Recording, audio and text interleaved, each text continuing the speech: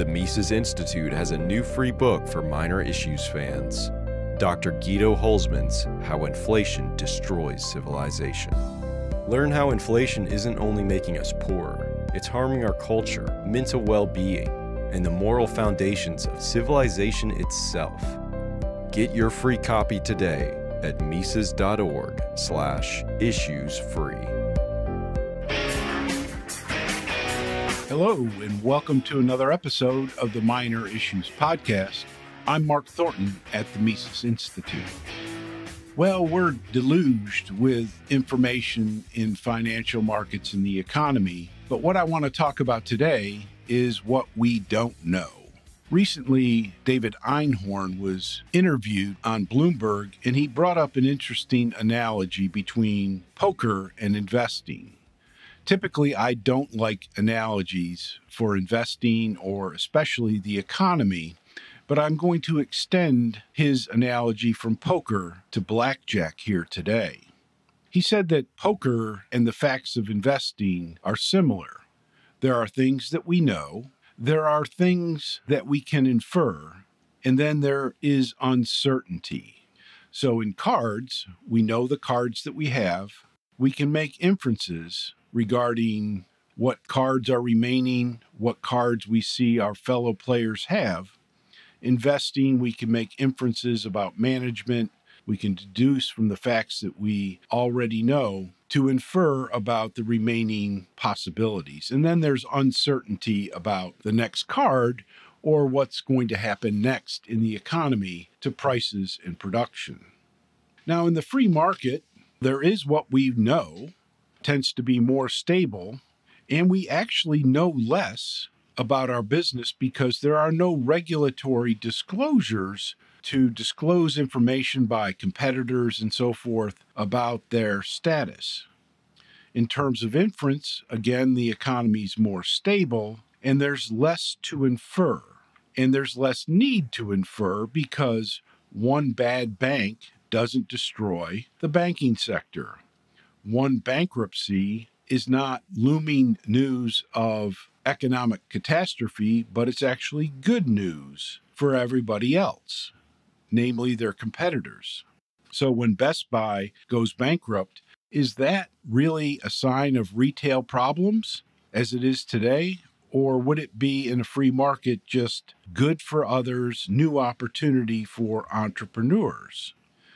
Uncertainty in the free market is also less, primarily because there's less macroeconomic instability. And there's also very fewer wild cards in the free market economy. Now, what are these wild cards?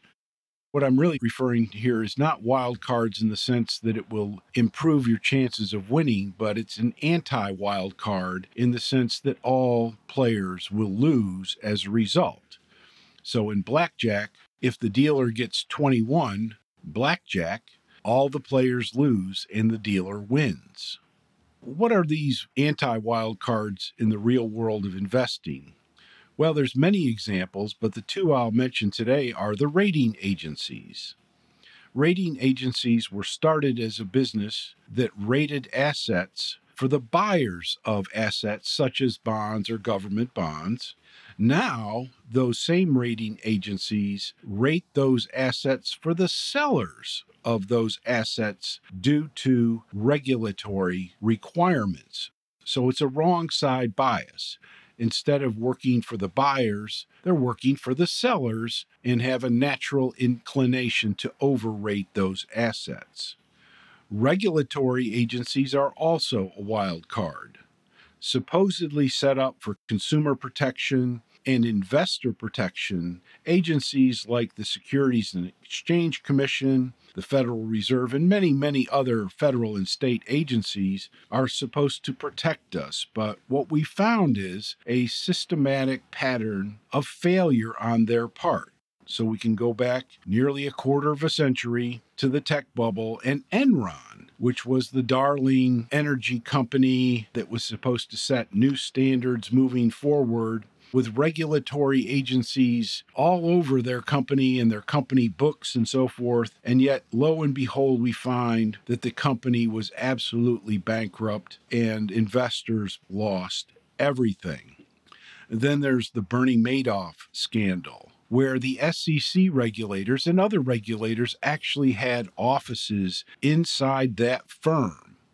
And lo and behold, again, due to a private journalist investigating the facts, they found out that the company was actually completely bankrupt, with investors losing virtually everything.